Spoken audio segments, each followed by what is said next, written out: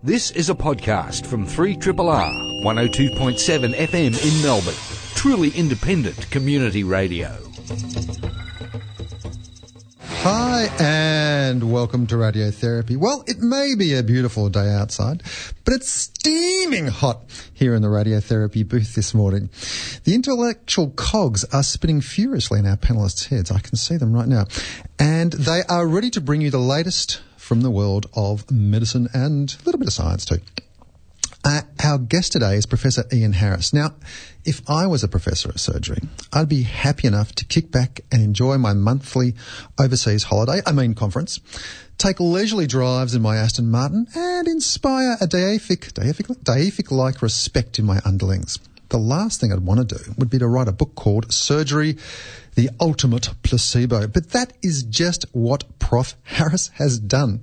We'll be talking to him this morning about whether the title of his book was just a marketing idea or whether it's really true. Dr. Nicholas Carr. Now, you may know him as your GP, or maybe you've run into him at one or another medical committees, or perhaps you recall his picture adorning the front page of the Age newspaper last month. This is one doctor who doesn't run from controversy. He courts it, marries it, and has a busload of children with it.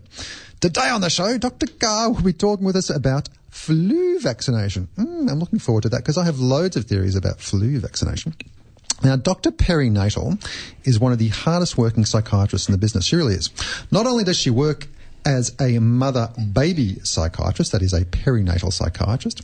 That's why your name is so good, perinatal. But she's also doing a PhD on, get this, psychoneuroimmunology. How amazing is that? And I'm going to be much more impressed, and so is our studio audience, and so is everybody out there, because she is going to explain what psychoneuroimmunology actually is. And specifically, she'll be talking about the NMDA receptor and its importance in psychiatry. All this and so much more in the next hour of Radiotherapy. Good morning, Dr. Perinatal. Good morning, good morning. Nice to see you in the studio, so bright and early. Dr. Nicholas Carr. How are you, very good to see you again. And it's not that bright and early. We had the extra hour, remember? Didn't we just? Wasn't that fantastic waking up this morning? Do you know what I love about the time change? I think we win both ways because when it goes backwards, we get an extra hour's sleep. When it goes forwards, we get to go to bed earlier. You know, when I was working overnight in the hospital, it was great doing it when you had daylight savings start because you got paid for the extra hour you went there. It was terrible working last night because you had to work an extra hour and you didn't get paid. These are the swings and roundabouts of the public hospital system. Now, Nicholas, April Fool's Day was on Friday, wasn't it? Yeah, it's only 48 hours since April Fool's Day, and I love some of the things that people turn up in the media and TV and so on for April the 1st. I still have this sense that I can't get rid of, that spaghetti grows on trees. Because way back in the early 60s, BBC did a very serious documentary on the plight of the Italian spaghetti tree and how the harvest was being ruined by some fungal infection.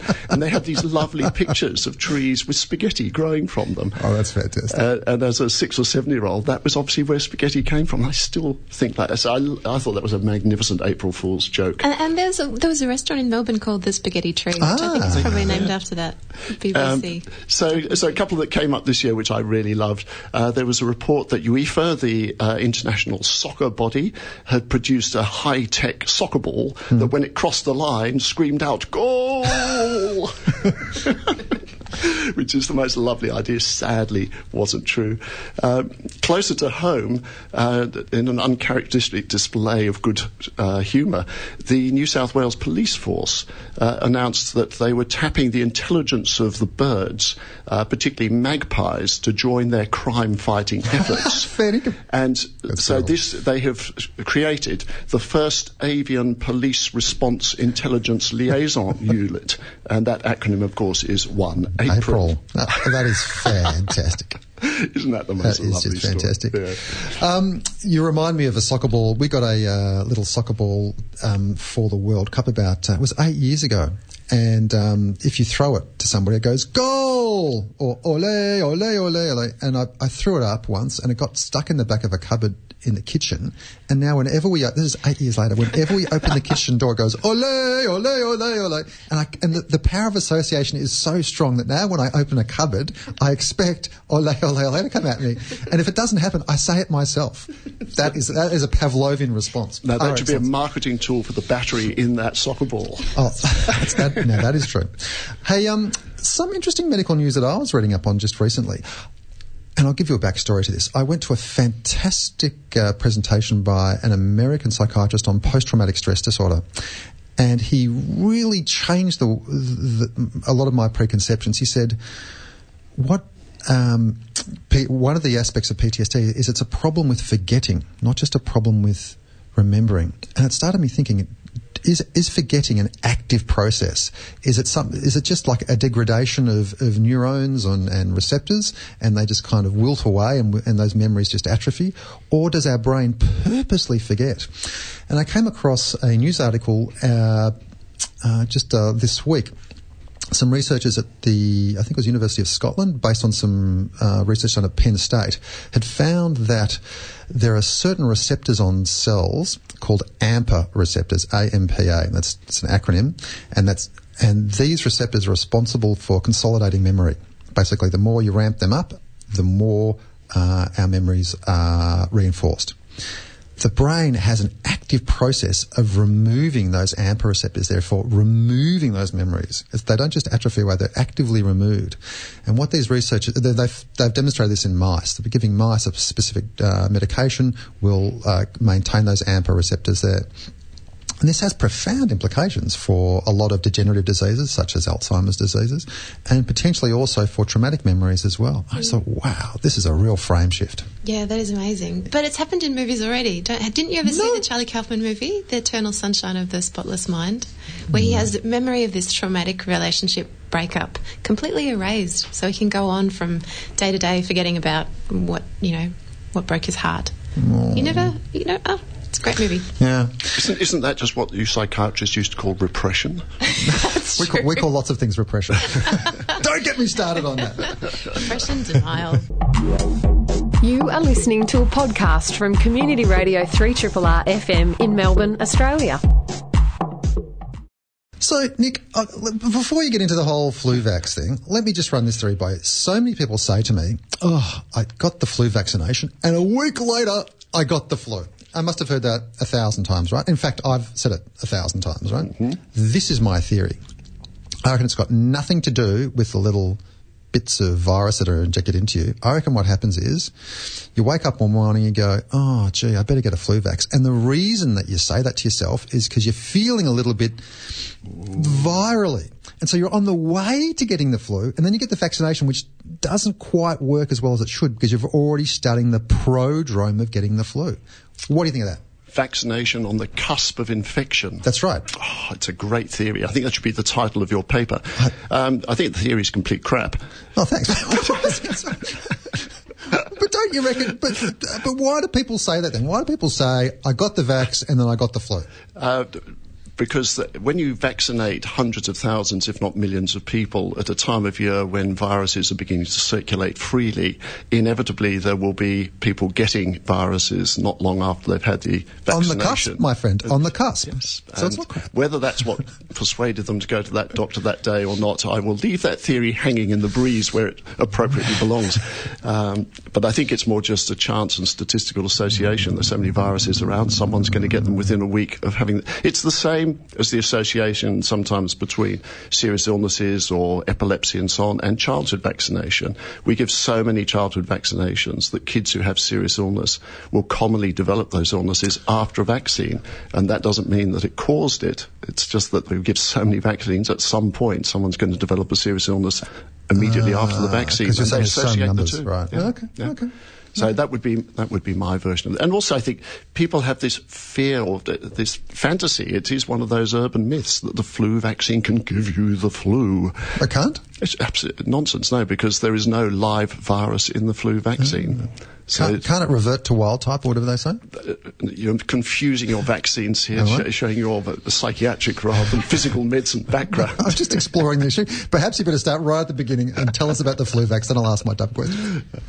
Because there are vaccines that can convert, but they're the modified live vaccines, and flu virus is not a modified live vaccine. It's dead. It's just inert material. Is it? Yeah, it's bits of a virus that help stimulate your immune system, not an active whole thing. So where do they get the flu virus from to inject into me and you? So if we go back, as you rightly suggested, to the beginning, flu vaccine comes around about this time every year. It's been a bit late. The last couple of years there was a manufacturing problem. Last year, this year, it all got very confusing because we had what was called the trivalent, which is the usual 3-part flu vaccine, which was being put into production. Then suddenly the government decided, no, we're going with the quadrivalent, the 4-part flu vaccine, which threw everyone into disarray, and then everyone had to wait until the 4-part vaccine is available, and the government supplies are still not yet out there. So it's been a slow process this year because there are now 2 different vaccines. So if it wasn't confusing enough to begin with, it's become even worse with what's so-called trivalent and quadrivalent. Take us through them. Yeah. And the extra one, the 4-virus vaccine, which is the government one, has the same 3 as the trivalent plus 1 extra. And the powers that be, the intelligent people who make these decisions, reckon that 1 extra is an important 1 extra. It might be the cause of a significant epidemic this year, so it's important to have that in there. So the government are only supplying the quadrivalent vaccine, the 4-part vaccine. So when you say the government, do you mean to GPs? Because I know you still can get trivalent, can't you? Yes, and I have a sneaking suspicion that some of the discount chemists that are selling off their trivalent very cheaply have been slightly caught on the hop because they've laid in huge stocks of this 3-part vaccine, which is now not the recommended preferred first choice. And so they're trying to, I suspect, flog it off rather cheaply and quickly before people realise. So tell us what actually is in this vaccine? You say quadrivalent, trivalent. What bits of virus? So one of the things about the flu is that the virus changes its type very quickly. And also our immunity to any particular virus doesn't last very long. So the reason we need an annual flu vaccine is because there are different viruses and our immunity fades off. So this year, the trivalent vaccine has 3 viruses and the quadrivalent 4, and one of the 3 that's in both these vaccines is the same swine flu, H1N1, as it's known technically. But you remember swine flu when that came out 7 or 8 years ago, which was a really nasty version. We still vaccinate annually against that one because it changes enough, our immunity wears off, so that's a very important one that's still in the vaccine this year. And then there are 3 others in the quadrivalent, which are other similar types of flu virus, but not the same. And that's the point about flu viruses. They can be doing the same horrible illness, be different enough to fool your immune system. This is what I don't get. Like, the flu's been around for a long time, yeah? Why can't we just get all the bits of the different flus that have been around for 100 years, because I'm sure we've got samples, or 50 years even, chop them all up and give a centivalent vaccine. Flu soup. Sorry? Flu soup vaccine. A flu soup, yeah. I love flu soup. This is kind of the holy grail of immunology for flu viruses. And there is some work going on looking at not so much that approach of having a centivalent virus, but a vaccine, but looking at which part of the immune system is stimulated by flu antigen, and then trying to push that part of our immune system independently of the type of virus. And there may be a universal flu vaccine coming up, but it ain't there yet. Like a super flu vaccine. Exactly. So we still need the annual flu shot. The government flu shot is free to certain groups, not to everybody. Oh, really? But it's free to adults who from Aboriginal and Torres Strait Islander background. If they kids under the age of 5 or over 15, they get it free. Any Australian who has a serious chronic disease, something like diabetes, heart disease, asthma, can get the free flu shot. And if you're over 65, which I'm not quite there yet, if you're over 65, you get it free as well. Right. Otherwise, if you want the flu shot, people have to pay for it. It's not that expensive. It's going to be $20-25 for the quadrivalent vaccine, which is our preferred one. Right. And certain hospitals, of course, vaccinate their staff free of charge.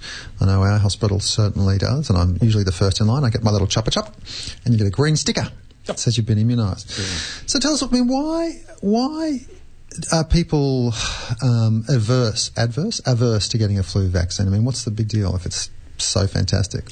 I think there's a bit of a community concern. Again, it's one of these urban myths, really, that vaccine might be dangerous. And that's not helped by experiences as in WA a few years ago when a batch of flu vax in young children caused some nasty reactions in those young children with febrile convulsions and kids getting really sick. What was that from?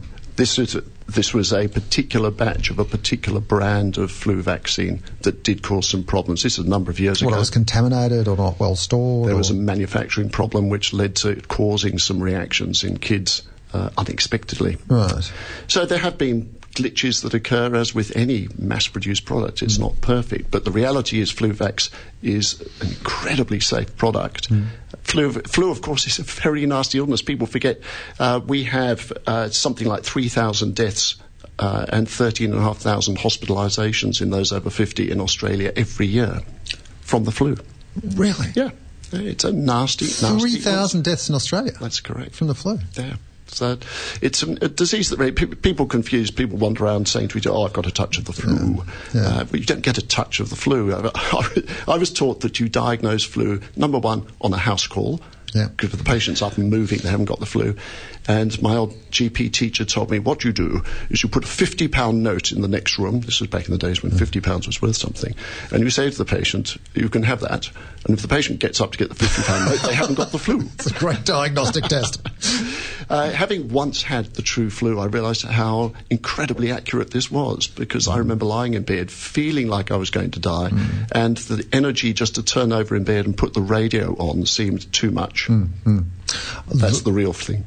I was guilty of saying I've got a bit of the flu until I had the flu about 15 years ago, and man, oh man, that was the same thing. Rigors, like shaking, sweats. I just did not want to move.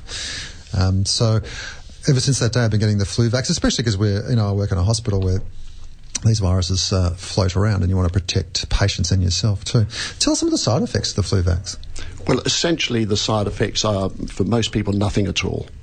So it's possible to get a mild fever or that slight sense of glandiness that you can get with any vaccine. Glandiness? Yeah, that feeling of I feel a bit sort of achy and uncomfortable. Achy. But really that's, I always get that. I think I'm just a complete wuss because I hate needles. I always think I've got some horrible reaction. But no, most people, there's absolutely no side effect from the flu vaccine at all. It's an incredibly benign thing to have done. And if you compare that to the seriousness of the flu illness, even if you're fit and well, being confined to bed, feeling awful for a week is bad enough. But you think of those hospitalisations and fatality numbers, you see why it's worth getting vaccinated. I guess you'd see a lot of people who have the flu. It's a nasty illness in and of itself, but what do people get really sick from when they get the flu? Because I imagine they get comorbid diseases as well. Yes, and the complications are things like pneumonias and heart problems, which happen occasionally with flu illnesses, which can happen to any healthy, immunocompetent adult, someone whose immune system is fine, but more likely when you've got some other problem like already a chest disease or asthma or some heart problem. The other group too, I should mention, is pregnant women. Very, very important. Pregnant women get vaccinated. Something that a lot of women feel uncomfortable about, having a vaccination during pregnancy. Proven to be safe, very effective, and does make a big difference. There's a lot of evidence that flu during pregnancy is bad for mums, but potentially also bad for babies. Higher stillbirth rates, that sort of thing, when women have been infected with the flu virus. So is that current government regulation guidelines that pregnant women get vaccinated for Correct, flu? yes. And it doesn't matter when in pregnancy, any time. Really? And it also helps, but if you are vaccinated in pregnancy, some of that immunity carries on into the newborn baby and helps protect the baby in the first few months of life as well. So we are coming into flu season. Say you get the flu. How do you manage it? What do you do? What would you do if you got the flu? You'd ask your mum to make you chicken soup. You'd stay in bed. I wouldn't have to ask my mum to make me chicken soup. It would be there. and you would take some sensible things like paracetamol or Nurofen to help the aches and the fevers, lie in bed and wait. What about this idea of maintaining hydration? Oh, drink plenty of fluids. We removed that from the recommendations about 15 years ago. Really? Because there is no evidence that people ever suffer from dehydration when they have these sorts of illness, and there have been deaths from overhydration. Really? So this idea you should drink plenty of fluid has been removed. We don't say that anymore. So, seriously, so somebody has the flu, you're doing your house call, and they're sort of, fit and healthy like me, and fit enough, and you're going to say what? Just lie in bed, take some Panadol? That thing that patients hate, who say, I can't do much for you. Antibiotics have no role. What about antivirals? Do you ever treat patients with the flu with antiviral medication? Oh, that's such a good question. How dare you ask that one? Sorry, it's a question without noticing. I really apologise. But it's a very good question because, of course, there was a massive enthusiasm for antivirals. Started about 10, 15 years ago. Large sums of money won and lost on the stock market for the companies that were going to produce these things. The problem is they are only borderline effective. You've got to get in very early, right at the start of illness, and people generally don't go to the doctor straight away because they're lying in bed feeling awful. It's very hard to get useful antiviral in early enough to make it worthwhile, and in clinical practice they are now very rarely used. Oh, that's interesting. Can I broaden this discussion very briefly just to vaccines in general? Because there has been a lot of stuff in the news about the MMR vaccine here in Melbourne, but also internationally. I think that there was a documentary that was pulled from the Tribeca Film Festival, originally proposed by Dr. Wakefield, who was the person who made it, who was an old boss of mine at the Is that right? Royal Free Hospital in London. Wow. Yes, 1 degree of separation. Yeah, that's fascinating. So, he'd made this documentary, and it was proposed by the patron of the Tribeca Film Festival. I feel like it's Robert De Niro, but I could be wrong. I think you're correct, yes. Because he has a child with autism, and because, of course, the fame that Dr. Wakefield has, subsequent to deregistration, is that he proposed that there is a link between the measles, mumps, rubella vaccination and autism in children. He did, falsified the data, produced a spurious link, caused a massive upsurge in measles and many, many deaths in children unnecessarily because he dishonestly produced a paper in The Lancet, which The Lancet took them 10 years, full retraction and apology. Andrew Wakefield has been struck off the medical register, but still somehow got to make this dishonest film, which thank God wasn't shown. Which just shows the power of these sorts of ideas. And I suppose it's all about, having a precious child of your own that you want to protect from any adverse outcome. And I suppose autism is another adverse outcome that you want to protect your child against. But a very, very important message for people who've heard this: there is no link between MMR vaccine and autism. The MMR vaccine is safe, it's very effective, and strongly recommended. And isn't there an increase in measles cases recently? I heard. Yes, in Melbourne. In fact, here in Brunswick. A dangerous suburb of Brunswick. Yeah, really? right. Yes.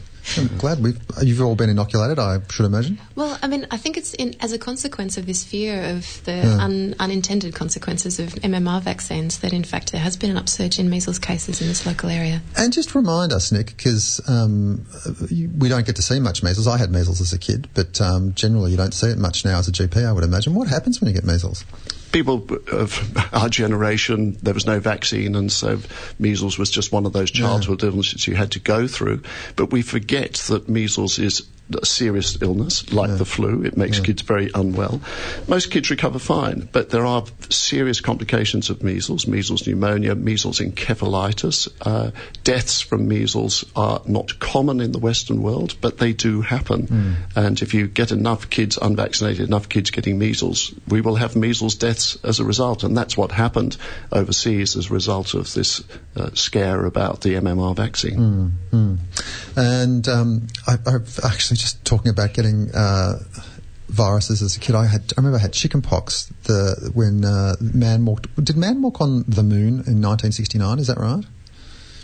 I think it was 1969. Anyway, so I remember... You've got some very blank looks there, didn't you? Yeah. You We're guys, doctors. you're not into science. Because I think, now it could be a sort of a conflated memory, but I remember being home, scratching myself like bugger, putting, was it calamine lotion on? Yes. And watching the TV with, black and white TV with, rocket going up and Neil Armstrong doing his little bit, scratching myself madly. Could be completely false, but I actually do remember having chickenpox. And again, chickenpox parties is what people used to have. Take your kids there, get it over and done with in the school holidays. But chickenpox, like measles, sometimes nasty pneumonias, brain infections. Especially when you're older too, yeah. Severe illness. If we can vaccinate, should be done. And shingles. Don't forget about chickenpox-related shingles that comes back whenever subsequently you're immunocompromised. You get quite horrible, nasty rash along a dermatome. So it's been better to avoid, I think. It's been a very virally morning this morning here on Radiotherapy. It's an excellent segue to what I'm going to be talking about later on. Exactly. Because that's all about autoimmunity and about dysfunction of autoimmunity. So, of the immune system. Keep it in mind until after we've spoken to the surgeon.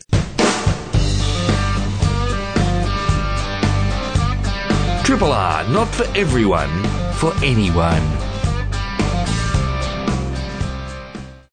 Now we're going to try a little bit of technology here. We are just going to do this. Prof. Harris, you're on the line there. Yep. Fantastic. Thanks for joining us. You're speaking to Dr. Malpractice, Dr. Perinatal, and Dr. Nick Carr here on Radiotherapy. I introduced you in the start of the show. You're a professor of orthopaedic surgery. Yeah. What does that mean? What does a professor of orthopaedic surgery do? Well, I'm kind of got a foot in both camps. So I'm an orthopaedic surgeon, clinician who sees patients and operates, but I also run an academic practice. So I do teaching and run a research centre, which produces mainly clinical research, not lab research, which is what a lot of people associate with orthopaedic research, but clinical research, randomised trials, systematic reviews, methodology studies, things like that. That's a lot of stuff that you just talked about. So what does that mean if to the average person who's walking in the street, if they come up to you and said, so, what have you been researching? What would you say? A lot of stuff, but a lot of the research we do is looking at the effectiveness of surgical procedures, and so looking at patient-reported outcomes, for instance, quality of life, pain and function after having orthopaedic surgery, and also just reviewing the evidence and doing trials of certain procedures. So, a particular operation, let's find out if it works. So we'll do it in some patients and not do it in others and see if there's a difference at the end. Now, that seems pretty important to do research on whether a certain operation works or not. And I guess that might be the basis for your book, Surgery, the Ultimate Placebo. Tell us why you wrote this book.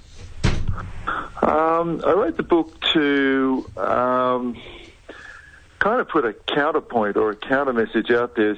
So much of what we hear and you look on TV and you watch the ABC's current program and it's how wonderful medicine is and how all these new things that we're doing are helping us and saving lives, and there's really very little reporting on the downside. And yet we know when we look at the evidence objectively, a lot of what we do is overestimated. The benefits are overestimated. We underestimate the harms.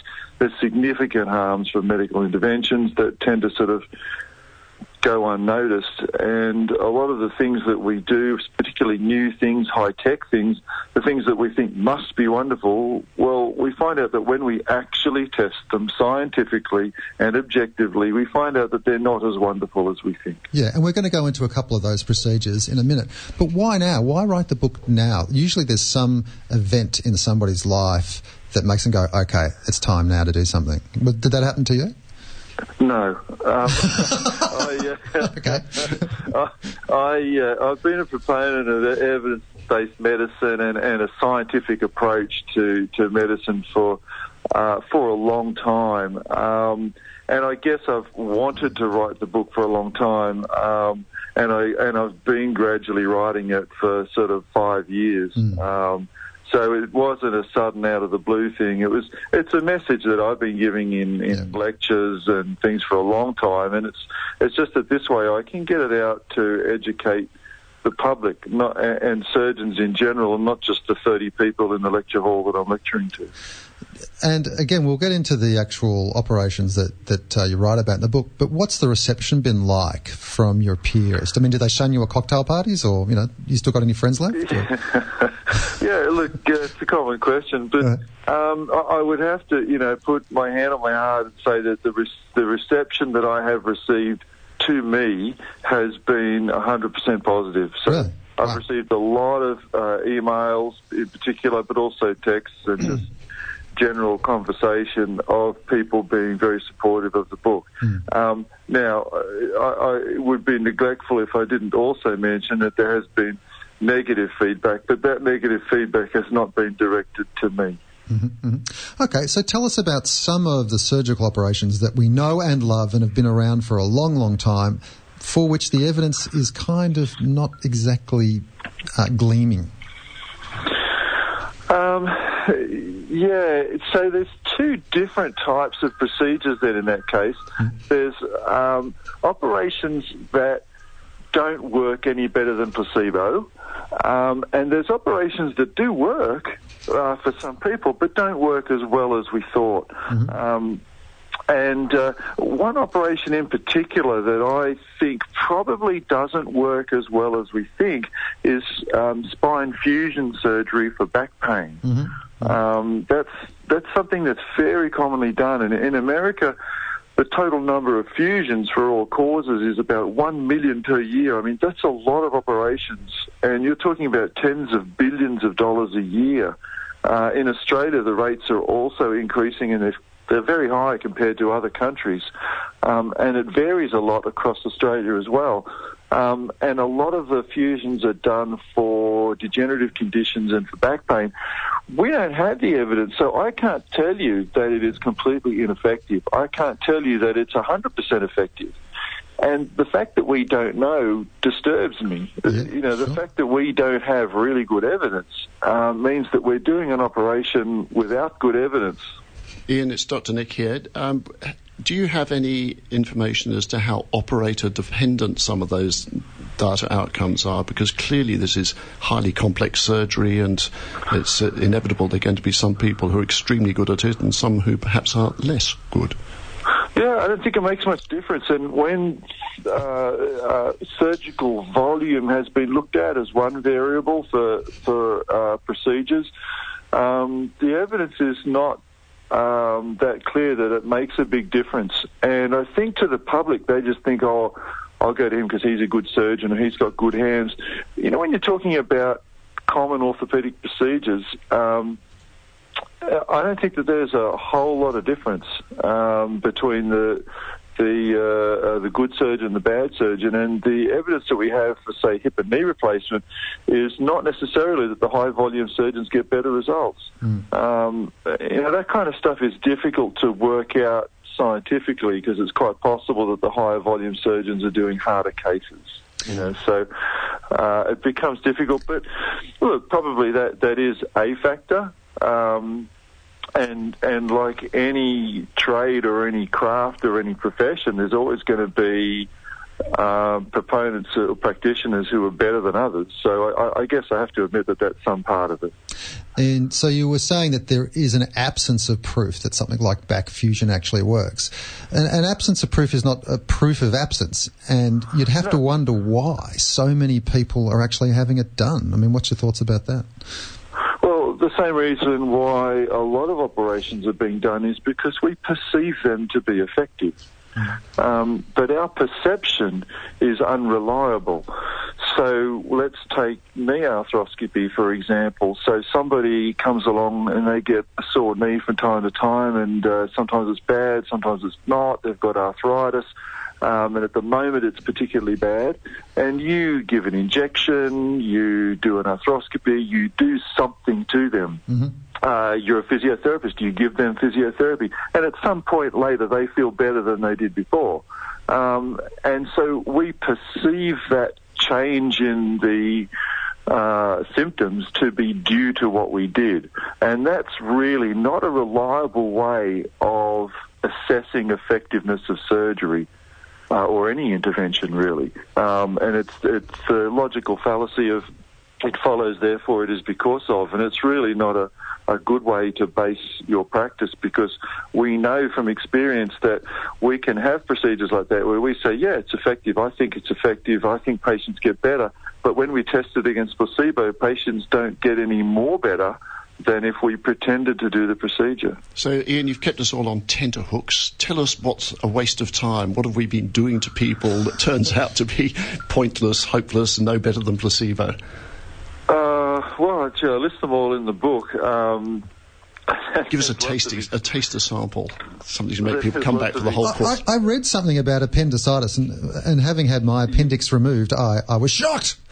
But you go into a bit of a nuance about appendicitis and what the latest treatment is. Look, appendicectomy is a good example. Let's look at that. So that to many people is just so cut and dry. I mean, if you present with signs of appendicitis, you need to have your appendix taken out. I mean, how could you ever question that? And yet it has been questioned. There's now been multiple randomised trials, and there's ever been multiple systematic reviews of the randomised trials looking at two different forms of treatment for acute appendicitis without a perforated appendix, comparing surgery to antibiotics.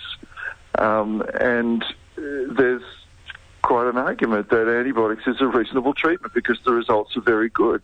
Now, perhaps further down the line... Are you fair dinkum? Because if I had said that in my sort of final year exam, I would have been deregistered. Yeah, well, you must have done your exam a little while I did.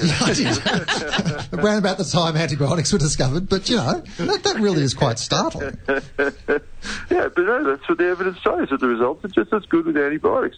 Now, the problem is that people will argue, well, you're more likely to get a recurrence later down the track if you get treated with antibiotics. Not most, but some people will. Whereas if you have it taken out, by definition, you can't get a recurrence.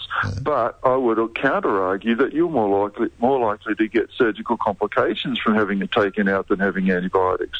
You're going to stay in hospital longer, and it's possibly going to cost more.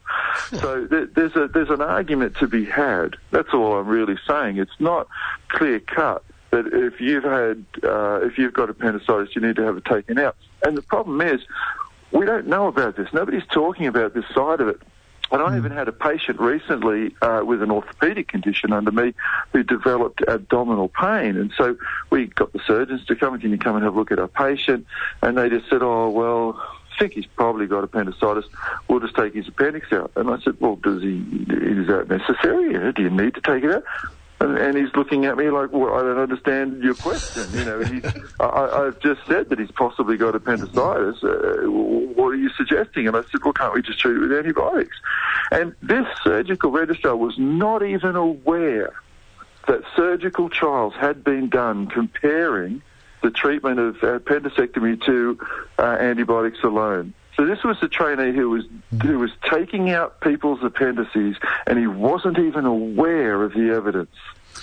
Well, you see, there's lots of reasons as to why that might be the case. It would seem to me to be part of a sort of institutional or systemic issue that, his bosses hadn't told him about it. He didn't think that it was going to be, I assume it was a him, it was going to be an issue, you see. So I assume... Yeah. It's not just about the person, and I think that's where your book is really coming at it, that, let's inform loads of people. So, I guess when a person goes to see their GP or their surgeon, they can come armed with some information and say, well, hang on, I read Prof. Harris's book and it says X, Y, Z about arthroscopy. What do you say about that? I mean, I'd say imagine you've got that hope. Yeah, well, no, I hope they don't quote my book because it might just get me into trouble. I hope what they do is they ask the right questions. And so what are the right questions? So you tell us the right questions to ask. So the patient should be asking, can you tell me reliably what the probability is that I will improve with surgery, and how does that compare to my probability of improvement without surgery? And that's a question that often throws them, because it's kind of like, well, you've got this fracture, I can operate on it, and I think that you'll do well. And that's normally enough for people to say, okay, well, if you think I'll do well, I'll do it. Without asking, well, do you think I'll do just as well if you don't operate?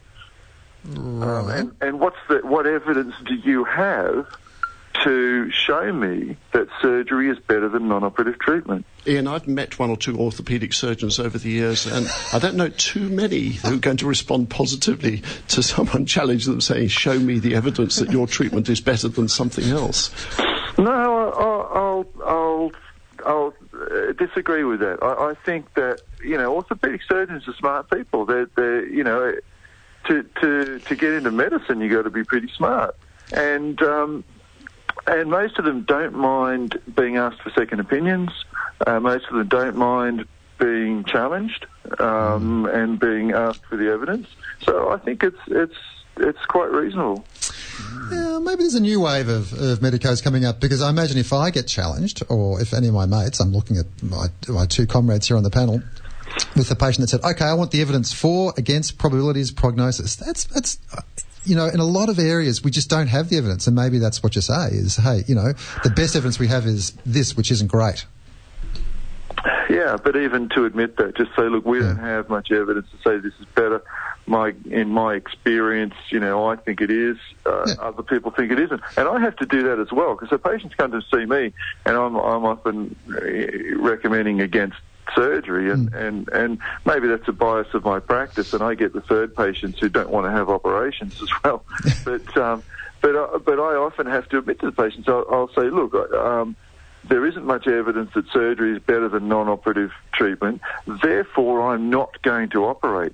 And what a lot of other surgeons do is they'll say, look, there's not much evidence that surgery is better than non-operative treatment, therefore I'm going to operate. So the default position for them is to operate. My default position is not to operate.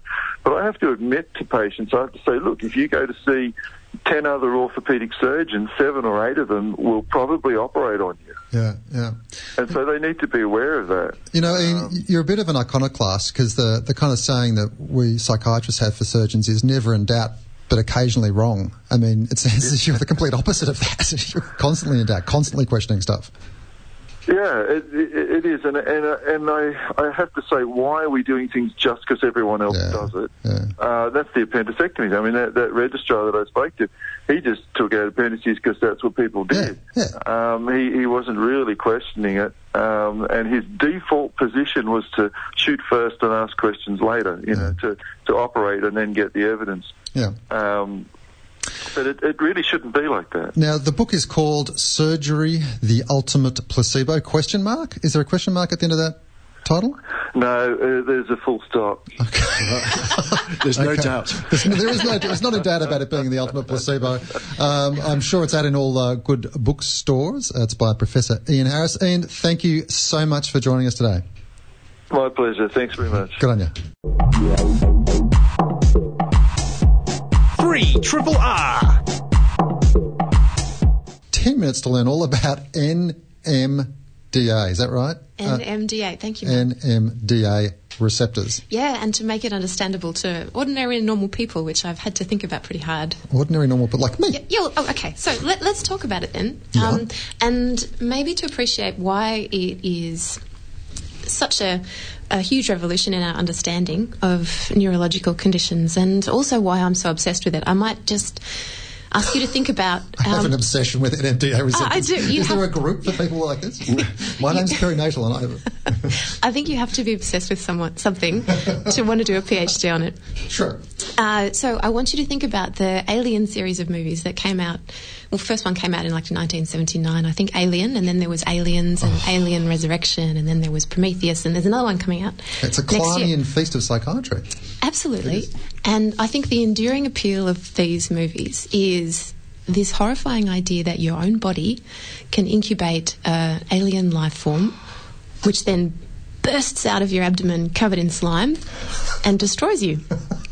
And that's what this condition actually does, except that rather than reaching up to rip your head off like in the movie, in this condition it reaches inside your brain to invisibly dissolve it.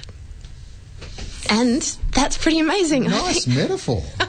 That is a really grouse It is an amazing condition. So the thing about it, though, is it's not a new condition. It's been hiding in plain sight for years now, probably millennia. In fact, possibly it happens to animals other than humans. In fact, there was a polar bear that was diagnosed with this particular condition last year. Whoa, back up. How does a polar bear get diagnosed with NMDA? Sadly by autopsy, this polar bear. But anyway. So hang on. So what you're saying is, because it's Sunday morning and my brain hasn't started working, that we have receptors called NMDA, which will tell us all about, and our body can react against those receptors. Yes, that's right. Okay.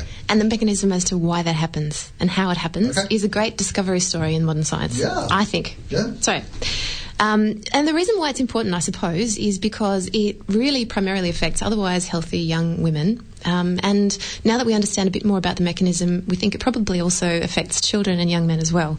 So it's a terribly debilitating condition which results in really high rates of actually death and then permanent disablement to people who unfortunately suffer it. So not only is it this terribly science fiction fantasy type disease, but also it has these huge consequences for people who otherwise would live healthy lives. So I think it's really significant.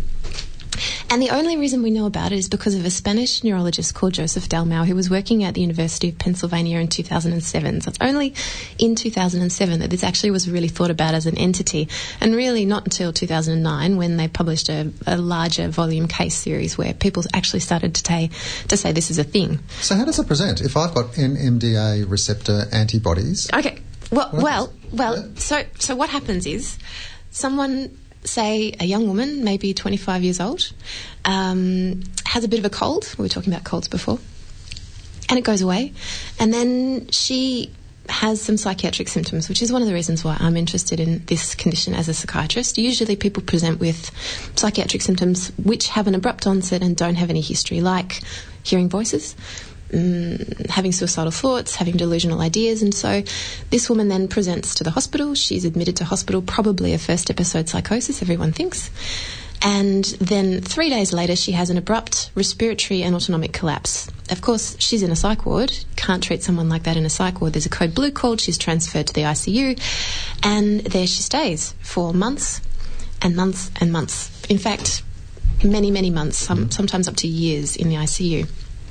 Now, the reason why Joseph Dalmau became interested in this particular phenomenon was he found that there was more than one woman who sort of fitted this profile, and so he decided to learn a little bit more about them. And I, in my mind, because I've had to turn it into a movie in my mind, I imagine that Joseph Dalmau is sitting by the bedside of this woman in the ICU and reading through her history. And because it's a North American hospital that he's at, University of Pennsylvania, they've done all these tests on this woman, including probably a whole body MRI, which includes finding, therefore, a sort of a multi-lobed cystic and solid mass in her ovary, which probably is a teratoma. Which is a type of tumour? Yep. So let me tell you about teratomas, because that's the other science fiction element of this particular story that you need to have in your mind to understand how exactly this works. So we know that in the ovaries and also in the testes that people have cells that can become any kind of human tissue. And under the influence of, normal germination, they will become an organised structure like a baby. But under sort of disorganised other influences, which we're not really clear about, they can become anything: tooth, hair, skin, and also, it turns out, brain tissue. Oh, right. So we'd always, for many years, thought these were just kind of medical oddities. In fact, there's a whole series of them up in the Anatomy Museum at Melbourne University behind plexiglass. And, in fact, I read a Margaret Atwood short story years ago where there was this woman who had one removed and kept it on her mantelpiece in a jar of formaldehyde. But that's... Anyway, came back to me this morning when I was thinking about this topic. But we never thought they had any significance apart from that they were kind of weird and a bit freaky. But it turns out they are highly significant. And the only reason we know this is because of Joseph Dalmau's painstaking research. So he collected this series of patients, just like the one I described, all of whom had, or most of whom had teratomas. He went and had a look after seeing this woman, who I imagine in the ICU. He found a series of 11 other women, most of whom were, young women, all of whom had teratomas, and most of whom had pretty negative outcomes. So of those 12, 9 had the teratoma removed, and that in itself, I think, is quite an amazing thing. Can you imagine speaking to a surgeon, particularly perhaps the man that we just spoke to, saying, there's an unconscious young woman in ICU, I'd like you to take out her ovary urgently, please do it.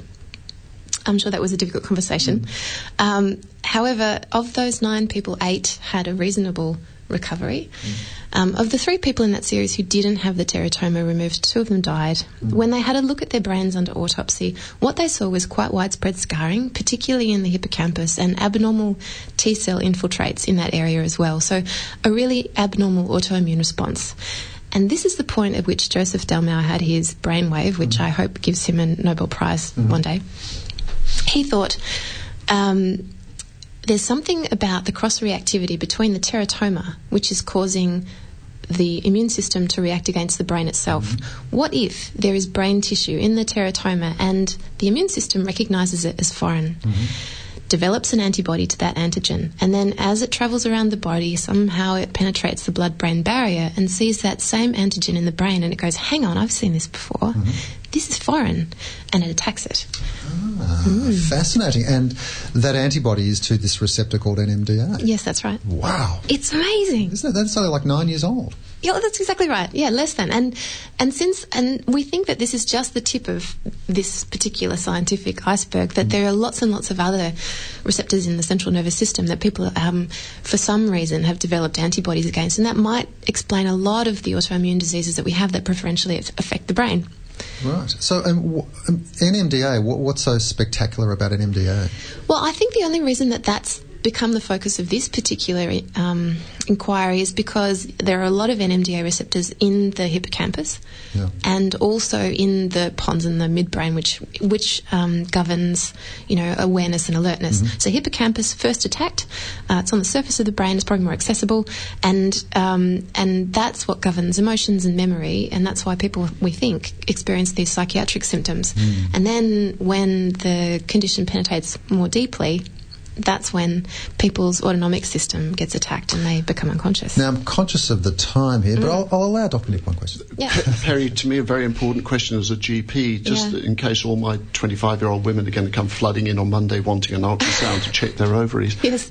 Just how common or uncommon is this condition? Well, I would have to, strictly speaking, call it uncommon. However, the more we look for it, the more we find it. And in case series, of women, for example, who've had postpartum psychosis, which is my own area of interest, there was, I think, 3 out of 85 who tested positive for an autoantibody receptor. Interestingly, 2 of those 3 weren't to the NMDA receptor. It was an unknown receptor.